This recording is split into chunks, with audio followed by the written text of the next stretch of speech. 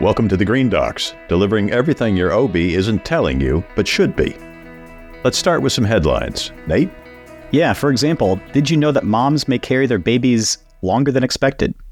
New research shows that fetal cells in mom's bloodstream takes root in her lungs, brain, and of course her heart, perhaps for her entire lifetime. And in big news that didn't make the news, on January 1st, the California legislature delivered triplets, 3 new business-related climate laws that will greatly reduce corporate greenwashing and probably force thousands of U.S. companies to clean up their environmental act. And Taylor Swift told us about champagne problems, but not like this. An AI model predicts that the beloved French grapes could be nearly extinct by 2050. I'm Bruce. And I'm Nate. We're 2 OBGYNs who care about the environment and how it affects our patients. So in 2020, we published the first paper about climate change and pregnancy in a top medical journal. It had tables and everything. The day the paper came out, the New York Times wrote about our findings. And 10 hours later, Joe Biden tweeted at us. Then a bunch of other things happened. So now, like everybody else, we've got a podcast. Welcome to the Green Docs.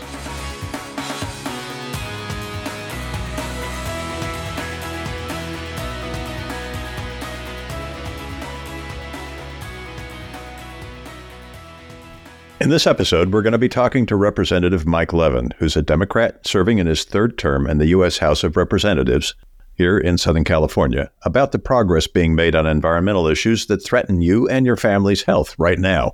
Also, what it's like to serve in Congress given its current state, and his favorite rock and roll bands.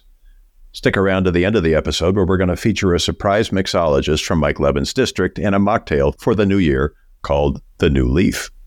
I'm Bruce Picard. I'm a Southern California OBGYN. I'm on the editorial board of the Journal of Climate Change and Health, and I'm a fellow at Eco America in Washington, D.C. And I'm Nate DiNicola, a environmental health expert for our national and international OBGYN societies, as well as a private practice physician and chief medical officer. All right, Bruce, welcome to the new year. How are your resolutions going?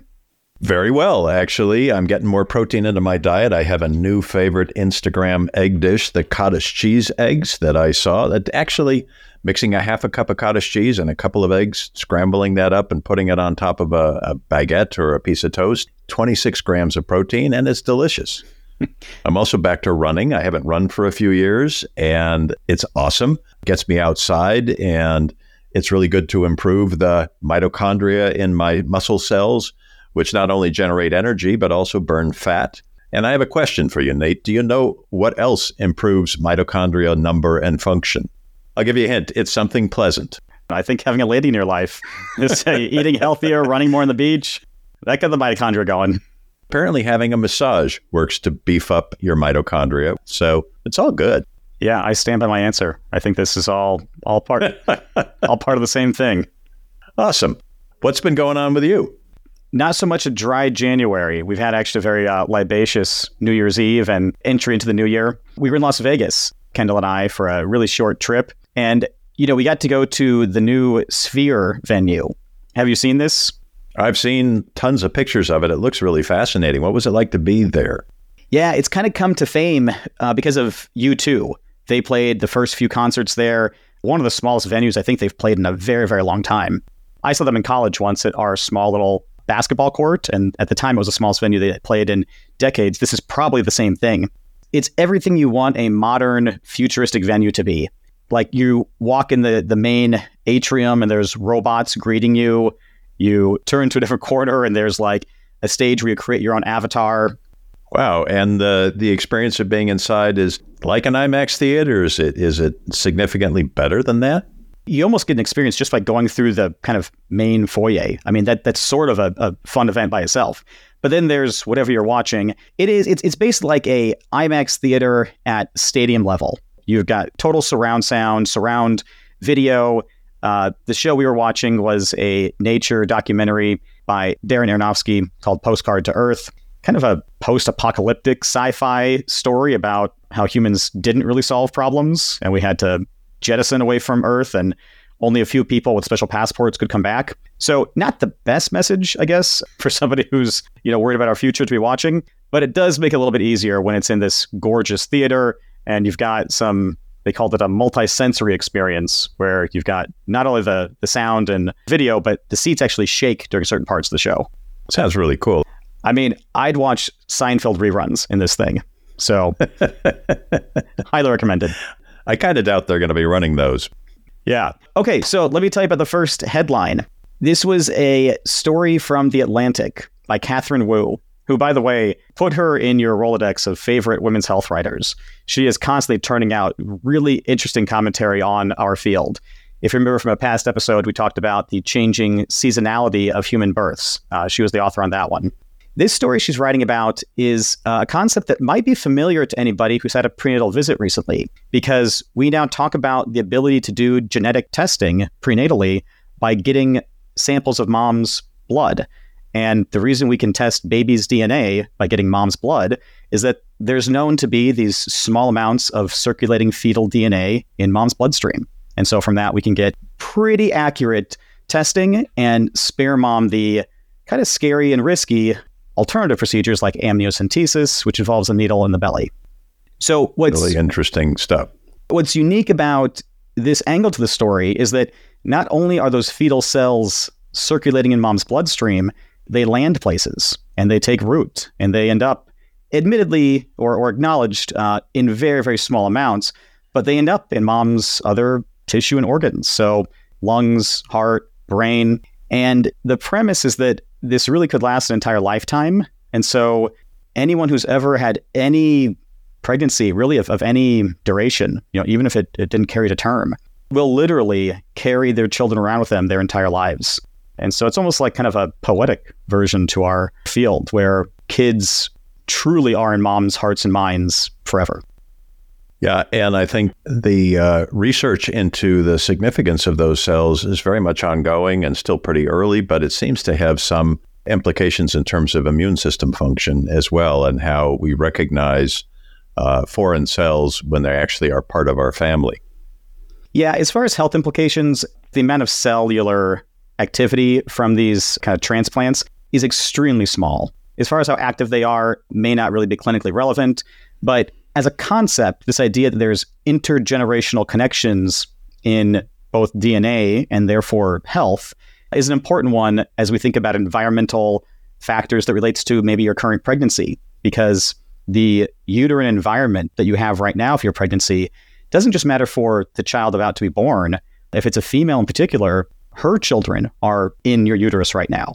So there really is it's called epigenetics, but there's this field of medicine that is connecting these familial links in really important ways. So this is kind of a segue into it, and we'll have to talk about epigenetics more another time, I think.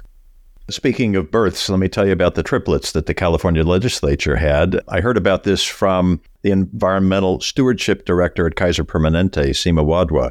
3 new laws that are requiring large U.S. companies that do business in California for the first time to file comprehensive yearly reports of their environmental impacts, their emissions, even from their own suppliers and transportation, and requiring third-party verification. And there are serious financial penalties for noncompliance. And given the size of California's economy, aside from helping to address climate change, these laws, I think, will really result in less air and water pollution in many parts of the country where these companies are based, which is better for everybody's health. It should have an impact on the number of kids with asthma in those areas, reduced rates of lung and heart disease, and, as we'll be talking about later in the episode, help protect healthy births as well. So it's kind of treating these big companies as contributors to secondhand smoke in a way. That's an analogy we often make, that the air pollution out there is kind of like secondhand smoke for any community. And if you're someone who's trying to protect yourself from those health problems, you wouldn't want someone else to be able to pollute the air you're breathing. So it sounds like California is taking a pretty strong step in that direction. Companies aren't going to any longer be able to make claims like being carbon neutral or emissions free without really being able to back them up. And it's going to put a lot of pressure on companies to, I think, clean up their act. I'm very pleased to see these bills go into effect. And it impacts all the companies that do business in California that I think have sales of $500 million or more. We're going to have to be careful. I think the Green Docs are one season away from being in that category. Well, people who are in that tax bracket probably can relate to Taylor Swift's song Champagne Problems. Are you a Swiftie, Bruce? Have you ever seen her in concert or heard her songs? I'm a budding Swiftie. The more I hear about her lately, the better I like her. How about you? Do you and Kendall rock out to Taylor? Oh, Kendall's been to a few of her concerts, and she actually kind of likes to make fun of me for how much I know about Taylor Swift, having never actually seen her in concert. For example, I know random facts like this song Champagne Problems allegedly is about a story that took place at my college, alma mater, Notre Dame. If you want to deep dive on a Reddit thread, go check out that story. I mean, it's somebody who does really deep dive into the lyrics, but we're not going to get into that part. And this story is, I guess, maybe about mental health for people who enjoy having champagne as a favorite drink and celebratory option, and just like to hear the sound of that cork pop. Because this is one of those things that, while we talk about health on this podcast for really important reasons, I do kind of suspect that deep down what's going to change people's thoughts on kind of all of our climate crises that we're facing are going to be things like this, like little joys in life, like how can you possibly tell me champagne's going away? Okay, now I'm listening. Now I might care about things you're mentioning about laws in California, or now I might care about when someone mentions heat being in extreme levels. If it means those beloved grapes are gone, yeah, that hits a little different. It's a recurring theme on this show. We talked very early on about increase in turbulence during flights and how just taking a flight for an hour here and there might become a lot less relaxing as turbulence increases. So there are so many things that are changing, and the wine industry is being impacted significantly, as well as the champagne grape variety. So we'll have to keep an eye on this story, but it certainly is something, as you say, that might get a lot of people's attention. Yeah, and I think that ties into our interview upcoming as well, because we like to talk a lot about these very big picture topics, worldwide air pollution and growing trends in extreme heat and extreme cold. And these might seem kind of remote to some people. We do like to point out there are some pretty direct health implications. Our own research explored how closely connected things like, say, exposure to high amounts of air pollution are related to your risk for preterm birth or a low birth weight baby. We like to point out things about how extreme heat, especially in the third trimester, is linked to increased odds of those same outcomes. And often, while we want to talk about individual actions, and there are things individuals can do, we will lay those out. Really, these solutions have to look at a higher level. They're system solutions that are solved by policies, either at the local, community, state, or federal level. And it's not just removing the negative. When we improve the health of our environment, we improve our own health drastically. We saw a lot of examples of this in the 1970s with the Clean Air Act, Clean Water Act, move to unleaded gas. And so it's so exciting that we have the opportunity to talk to somebody who is directly involved in this kind of systems levels approach and has a really strong track record on caring a lot about the health of communities. So stay tuned for our upcoming interview with Congressman Mike Levin.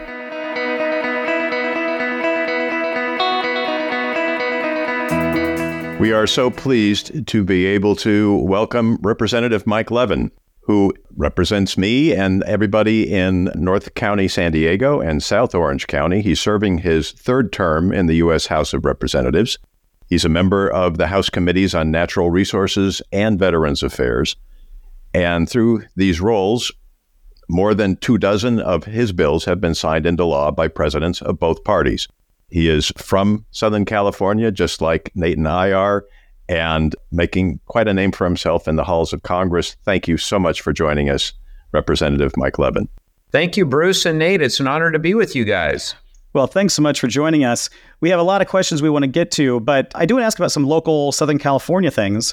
We saw that last year you were at the Ohana Music Fest in Dana Point.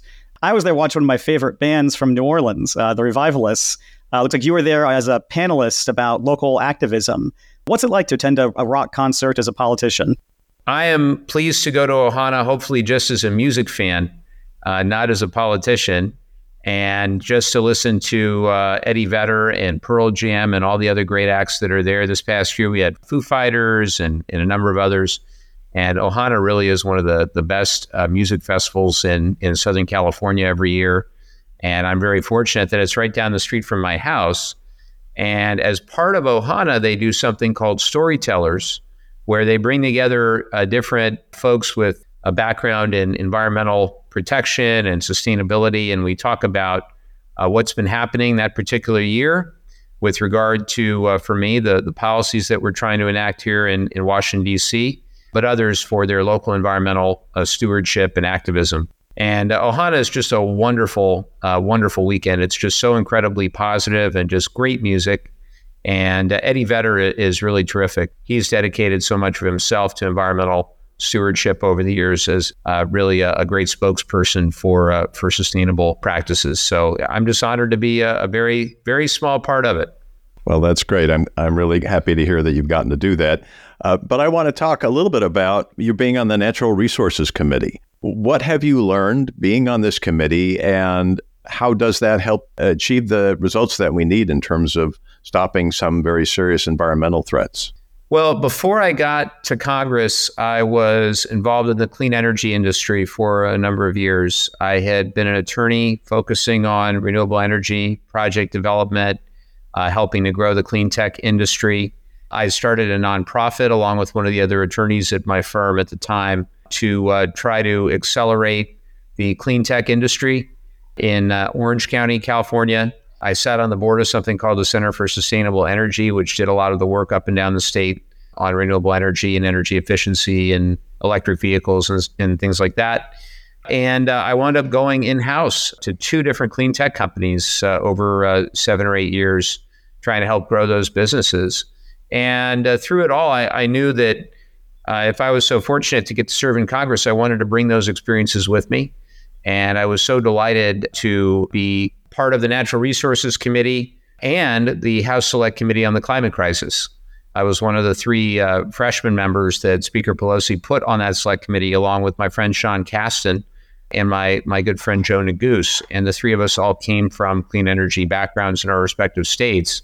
And, what we were able to do, both on natural resources and on the Select Committee, is really put forward the most comprehensive clean energy policies that Congress had ever really thought through. And we put together an action plan in the middle of 2020, of course, right in the middle of the pandemic. The release of that was delayed a bit, but that action plan wound up serving as an incredibly important foundation for the work that would come the following year as we put together what was known as the Build Back Better legislation. And from that came the Inflation Reduction Act, and came roughly $370 billion worth of investments into renewable energy, solar and wind and all the rest. And none of it would have been possible without a whole lot of work from a whole lot of people across the board among the House Democrats. Ultimately, I'm really proud of the result. And now we have to make sure it's implemented properly. Now, what are these committees like in terms of bipartisan representation? And are there any Republicans that you particularly enjoy working with?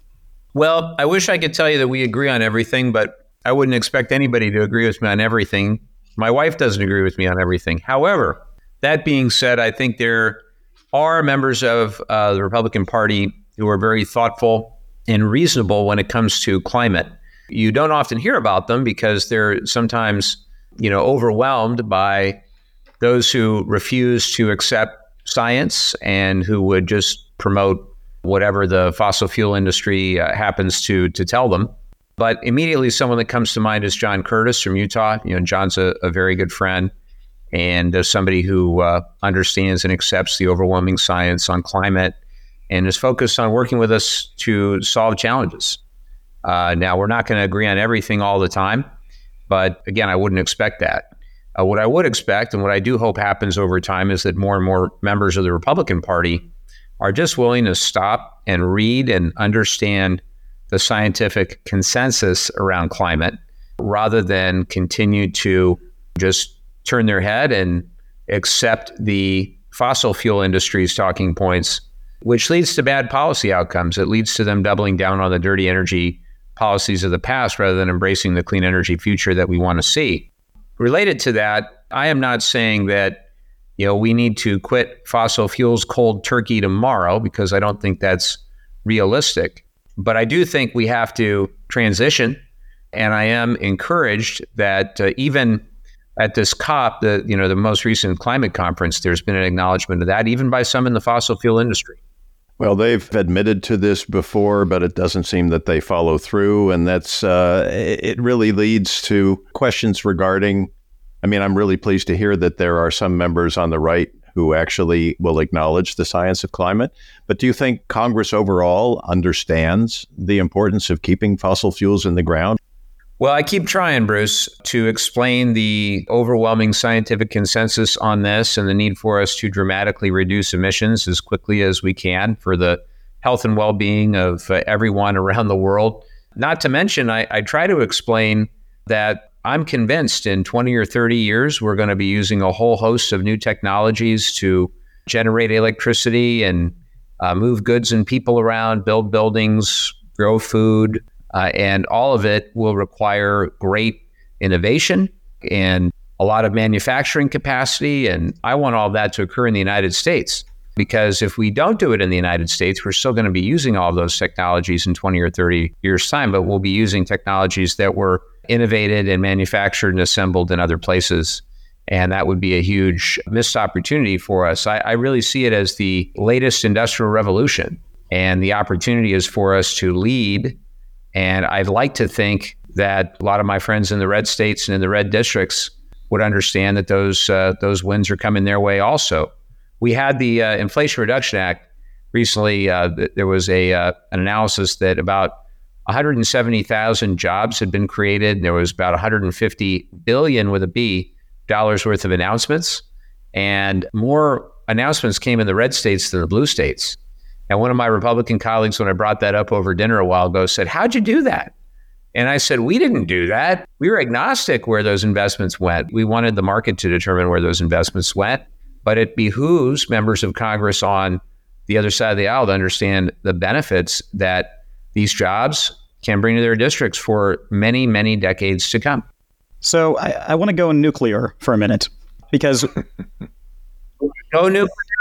Talk about nuclear. We can go any direction that you think is appropriate. All right. Because we talk a lot about fossil fuel and the benefits of coming off of that. For example, one prominent case study was the closure of the coal power plant at Hunters Point in San Francisco. And in the 10-year period following that, preterm birth rate dropped 25%, which for people who take care of pregnancy, that is unheard of. Like, nothing can reduce that risk by that amount.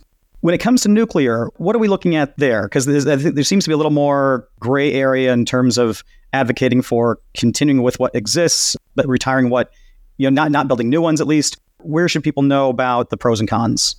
Well, I would make two big points here, Nate. One is that we should not be building any new nuclear anywhere until we figured out the problems around spent nuclear fuel, what to do about the waste that is generated from fission-based nuclear power.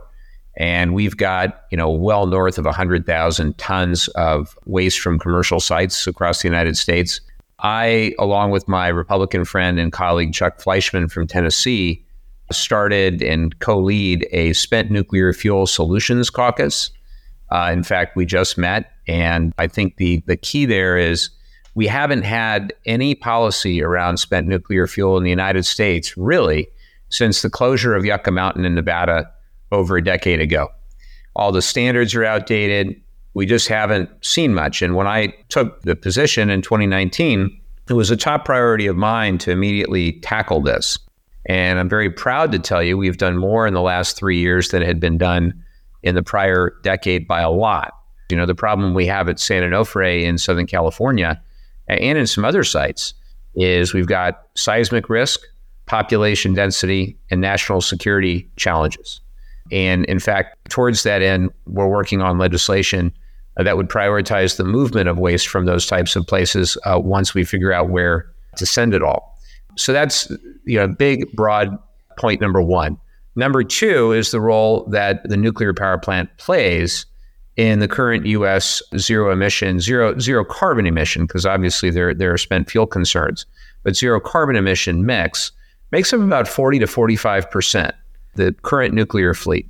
And it works in certain parts of the country better than others. I don't think in California we have really a whole lot of desire to see more nuclear power. There's a big debate, obviously, over Diablo Canyon. But in other parts of the country, particularly, the South and some other parts of the U.S., they're more open to it. The same is true for around the world, it being part of the mix. We just had the COP, the UN Climate Conference, where there was a commitment on the part of the international community to triple the amount of nuclear power between now and 2050. And that ought to be a flashing red alarm that we have to get this nuclear waste problem sorted as quickly as we can, not just in the United States, but all around the world. And I'm very confident that we're going to get there. I've set a goal, a personal goal. I turned 45 recently, that I'm going to figure this out, and we're going to move that fuel off the coast of San Onofre by the time I qualify for Medicare, hopefully before. There's a fair amount of good news coming around in this interview, which I think is really good to hear. I'm actually very happy just to see people in Congress like you smiling and looking like you've got energy to keep tackling these issues. Well, the problem, Bruce, is that the media only covers like George Santos and, Is there anybody else in Congress other than George Santos? Geez, that's Marjorie news. Taylor Greene. Exactly. Well, regarding climate change, do you see the health message influencing Congress at all and in terms of reinforcing some kind of action at the federal level? Absolutely. Absolutely. That's why I'm so delighted to speak with you both, because I think your ability as physicians to evaluate and understand and communicate the risks to public health is critically important. When I think about the lungs of my constituents, it doesn't matter if they're Republicans, Democrats. I grew up in Southern California in the 80s in an area where we had constant smog alerts. And I'm sure your listeners, if they grew up where I did, they remember. And I remember, being a kid and running around our track one or two times around the track, and your lungs would burn from all the NOx and SOx, PM, whatever else was in the air. And we've made great progress. California has really led the way in the last couple decades on this. And I give great credit to folks like my friend Mary Nichols at California Air Resources Board and the folks at all the local air districts. We have 35 local air districts up and down the state. And they put in place some of the most successful pollution reduction measures anywhere in the world. And as a result, my kids' lungs don't burn when they run around their track quite as bad at their school. And I hope that their kids, it'll be even less the case. So I do think public health professionals, I think to the American Lung Association every year and the work that they do, and the American Heart Association, everybody else, but just keep it up, because it's critically important that we hear from you. And it's important we hear from doctors in the red states and the blue states just the same. And you actually are a co-sponsor of the Black Maternal Health Omnibus Act, which we've been involved with. In particular, one of the pieces of legislation is the Protecting Moms and Babies Against Climate Change Act. What prompted your interest in that suite of legislation in particular? Well, one thing, Bruce, is that my friend Lauren Underwood is a force of nature. And Lauren has been a tremendous advocate and leader on the Omnibus. She was a nurse, of course, before coming to the Congress and brought that expertise. But it's very simple. African-American women 3 times more likely to have pregnancy-related causes that lead to their death than Caucasian women are. And, that's where I think Lauren and the Omnibus have just been crucial to combat that maternal mortality in underserved communities of color. And, I think just more broadly, it's critically important that we fight for women's right to access the health care they need. And unfortunately, we don't always agree with the other side on trying to make that a reality. Yeah, nurses remain one of the most trusted messengers in public. And you combine that with the power of Congress, and you have some real optimism for those causes to create change. Well, I'd like to say that members of Congress are trusted messengers, but that gets back to what we said about George Santos. Well, actually, that's what I want to ask you about. Perfect segue, because I've seen you, be very clear about not taking donations from large corporate PACs, but any corporate PACs. But big oil continues to fund many other candidates. How can voters best either exert influence on their representatives or sort out which representatives will really make climate a priority in the coming election? Well, I can tell you about past elections, follow the money. And so much of it is public now on Open Secrets where, your listeners can go check it out. But for example, if you look at the main vehicle for House Republican campaigns, it's actually called the Congressional Leadership Fund, which is a benign enough name. But then if you kind of go under the hood, and you can do this, any of us can do this, go online. And Open Secrets will show you that some of the biggest donors to the Congressional Leadership Fund are the American Petroleum Institute, Koch Industries, Chevron, Exxon, et cetera, et cetera, et cetera. And in the last race, they spent millions of dollars trying to go after me and trying to go after my colleagues in tough seats who spoke up and spoke out against them and are trying in good faith to get beyond this fossil fuel dominated conversation. We all want energy independence. I want to be very clear about this, guys. We want energy independence. It's just, I want to see energy independence that is clean and sustainable. So I want to see domestic solar and wind and storage and all the rest. I want to see a transition away from fossil fuels. And we can do it. We can do it. But we've got to believe that at the end of the day, it's a worthwhile endeavor. And so long as there's this toxic narrative that literally is being funded by toxic polluters, we're going to have a hard time. Do you feel at all optimistic going into 2024 that some momentum is being gained to counter that false and really toxic narrative? Well, I would just encourage your listeners, follow the money. I think that one of the things that's really important is recognize whether your representative takes corporate PAC money. And you can very easily do the work. Doesn't take that long. Again, Open Secrets is a great source. But there are 435 members of Congress, and I think about 60 of us don't take corporate PAC money, which tells you that the rest do. I was asked the other day by one of the D.C. reporters, what's the most unpopular position that you've taken since you've been a member of Congress? And I said, well, in terms of the D.C. world, it's been not taking their money. But I'm very proud of that because I know that everybody has an equal shot of influencing me one way or the other, regardless if they've, been a supporter or not. And that's how it should be. So I wanted to ask a slightly different question because we deal with women's health as well. And you have been a supporter of the Women's Health Protection Act. So big picture, what is at stake in the 2024 elections, and what should moms and families know as they're deciding about making their vote that will impact women's health? Well, I'm incredibly concerned by the Supreme Court's action in Dobbs, which undermined 5+ decades of precedent. We have to codify Roe versus Wade, and that's what the Women's Health Protection Act would do. It is very clear to me that if given the opportunity, Republicans would enact a nationwide abortion ban. They've said it time and time and time again. And as Maya Angelou once noted, when someone tells you who they are, believe them the first time. And we know who Mike Johnson is. We know what Mike Johnson would do if he had the opportunity to be Speaker of the House with a Republican administration and a Republican Senate. And it would be a disaster for women's rights and reproductive rights, not to mention the environment and gun violence prevention and LGBTQ rights, and the list goes on and on and on. So what we need is ultimately to overcome the filibuster in the Senate to pass the Women's Health Protection Act. Or we need for the senators to agree, which they've been very reluctant to do, to carve out this particular matter from the filibuster. And just a reminder to your listeners, there's no constitutional reason that the filibuster has to stay in place. That's purely the decision of the Republican and Democratic senators to keep it in place. So it's daunting. I can't believe that I have to worry about my 9-year-old daughter having fewer rights than her mom. I honestly can't believe it. And I'm proud to live in a state like California that actually values reproductive health, reproductive justice. But I'm also very frustrated because I think that sometimes Californians take for granted that reproductive rights will be protected when, in fact, if there were a nationwide ban, there really is no assurance. Then we're in a legal gray area. And obviously, we've had our constitutional amendment in California. But it's not something I want to find out from the Supreme Court. I'll just leave it at that.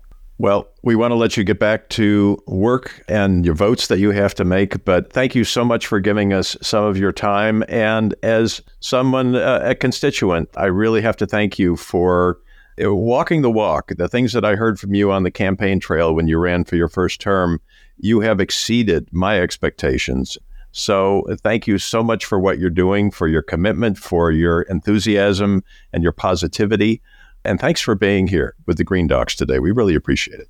Well, you are incredibly kind to say all of that, Bruce. May you always feel that way. Yeah, I never do anything to mess that up. So thank you. And Nate, it's great to connect with you as well. Yeah. Thanks so much, Congressman. Thanks, guys.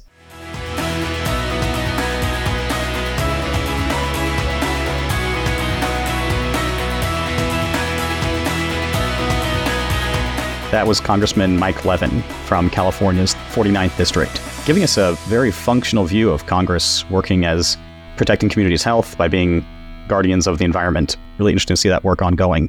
I also liked his message, which you've probably heard many times before, follow the money, but this time with some specific follow-up. He gave us a website, Open Secrets, which I'll admit sounded a little scandalous first time I heard it, but we've got it on good authority. This is a very legitimate website where you can check to see who is actually funding your potential representative's campaign and therefore who they're most accountable to. We also have some fun facts, like Eddie Vedder is a science guy. I had no idea, didn't need more reasons to like Pearl Jam, but thought it was pretty cool that he, for example, joined a NASA Earth Day broadcast a few years ago, talking about their Artemis 2 project. Artemis 2 was just in the news, actually. It is due to return humans to moon exploration in September of 2025, including the first steps ever taken by a woman on the lunar surface. In the broadcast, Eddie was talking to the astronauts who mostly were explaining this kind of phenomenon that happens when you see the Earth from such a high-level view, which is without borders, without, colors drawn on the countries.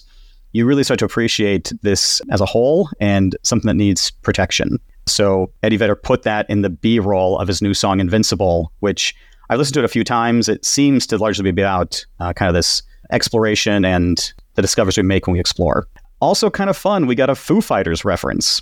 And they were recently on SNL with kind of a fun interplay between lead singer David Grohl and maybe the man with the voice most famous for imitation, Christopher Walken. Had you seen this, Bruce? No, I haven't seen it, no. Basically, Christopher Walken came to David Grohl asking how to pronounce their name, and he had some fun with him. I'm very curious, but let's get to some fast facts. Fast fact number 1, for the very first time, an electric vehicle outsold every other car in the world. It's the Tesla Model Y. And one of the great things about electric vehicles, as we've talked about, is they don't have tailpipe emissions. As the numbers of these grow around the world, we should see a reduction in the risk of diseases tied to this type of air pollution, which include childhood asthma, heart and lung disease, heart attacks, lung cancer, and, as our research showed, bad birth outcomes. And one of those bad birth outcomes being preterm birth. Fast fact number 2, preterm birth rates can drop by 25% in a community following the closure of coal power plants, like we saw at Hunters Point in San Francisco. And to remind ourselves, preterm birth, also called premature or preemies, is any birth before 37 weeks. And while in today's modern medicine, many people will either know a friend or know a friend's child who was born premature and did just fine, which is all great news and advancement, preterm birth is still very much something to be avoided. It's connected to things like cerebral palsy, learning disabilities, and respiratory disease like asthma. Okay, so don't keep me hanging. What was the correct pronunciation told to Christopher Walken of this band that we love? Ladies and gentlemen, Foo Fighters. Mitochondria. Okay. I need a mocktail. Let's get to our guest mixologist from Mike Levin's district.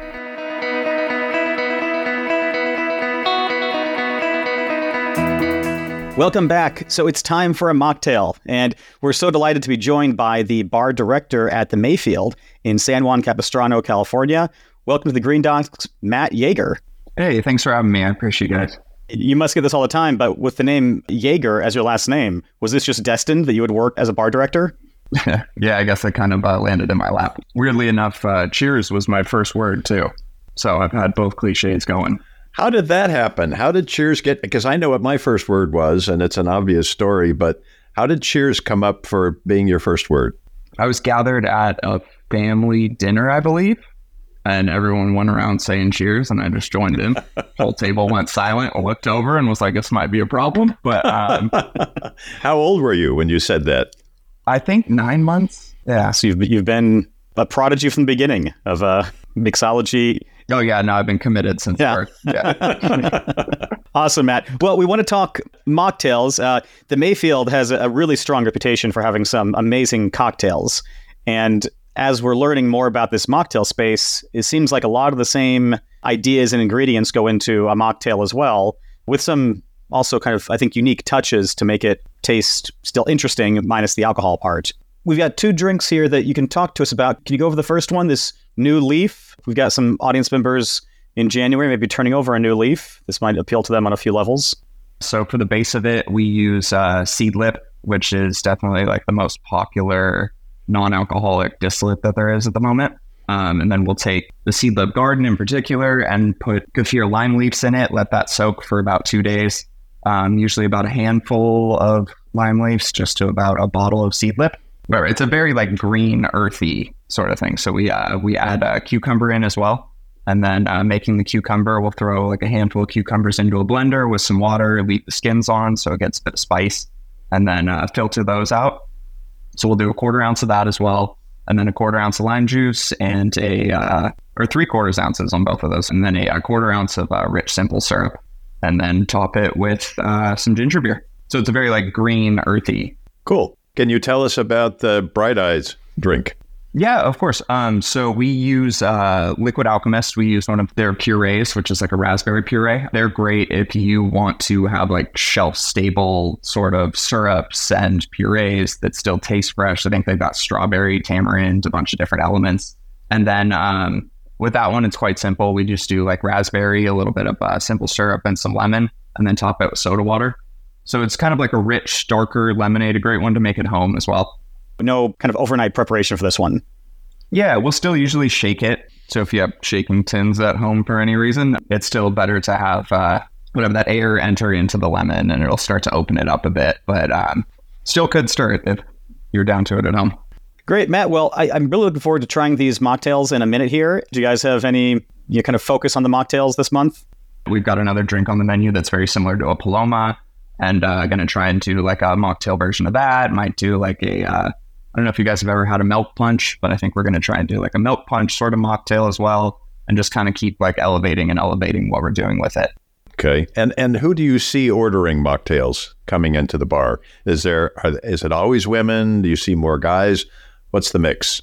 Honestly, at Mayfield, our demographic is a lot of female. But honestly, when it comes to mocktails, I've seen all different types of people, especially with non-alcoholic in general. You see everything of like non-alcoholic beers and wines and champagnes. And I think it's definitely become more of a norm. Whereas in the past, it was usually like if someone was in recovery or pregnant, whereas now you don't really need an excuse to have to go the healthy route, which is cool. It's cool to see like health becoming a trend and how it impacts socializing as a whole. Thanks, Matt. We really look forward to trying these on the show and stopping by in person at some point to raise a glass with you and hear you say your first word again for us. Sounds good. See you guys soon.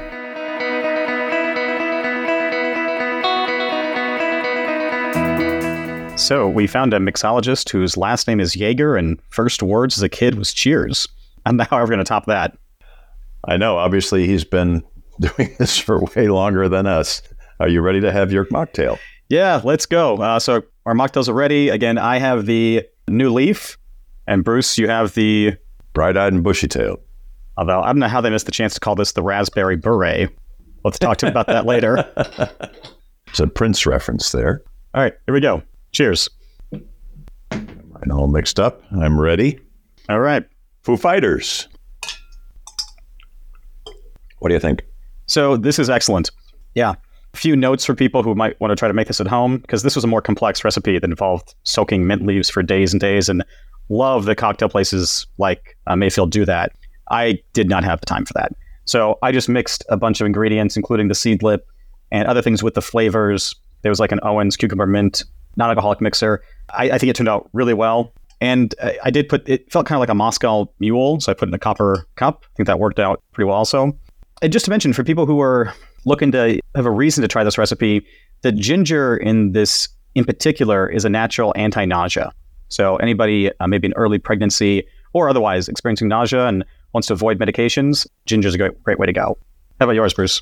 Similarly, the Bright-eyed bushy-tailed has this sprig of mint in it, and mint we know is really good if you have heartburn or indigestion or any other sort of stomach complaints. It will help to soothe that. So it's a nice side benefit. We're off to a good start for the new year. Absolutely. A new episode of Green Docs will be out every other Thursday, so be sure to subscribe so you don't miss it. Find us on Apple Podcasts or wherever you get your listening content, or stop by our website, greendocspodcast.com, where you can check out the show notes and links for this episode. We've got a lot of things for you to learn there, and send us your comments and submit questions. We love getting those. This episode of Green Docs was created by Bruce Bicar and Nate DiNicola and produced by Podcast 411. A special thanks to Congressman Mike Levin. Go check out the website, greendocspodcast.com. Like, subscribe, tell your friends, share some mocktail recipes, and come back Thursday for a new episode of the Green Docs.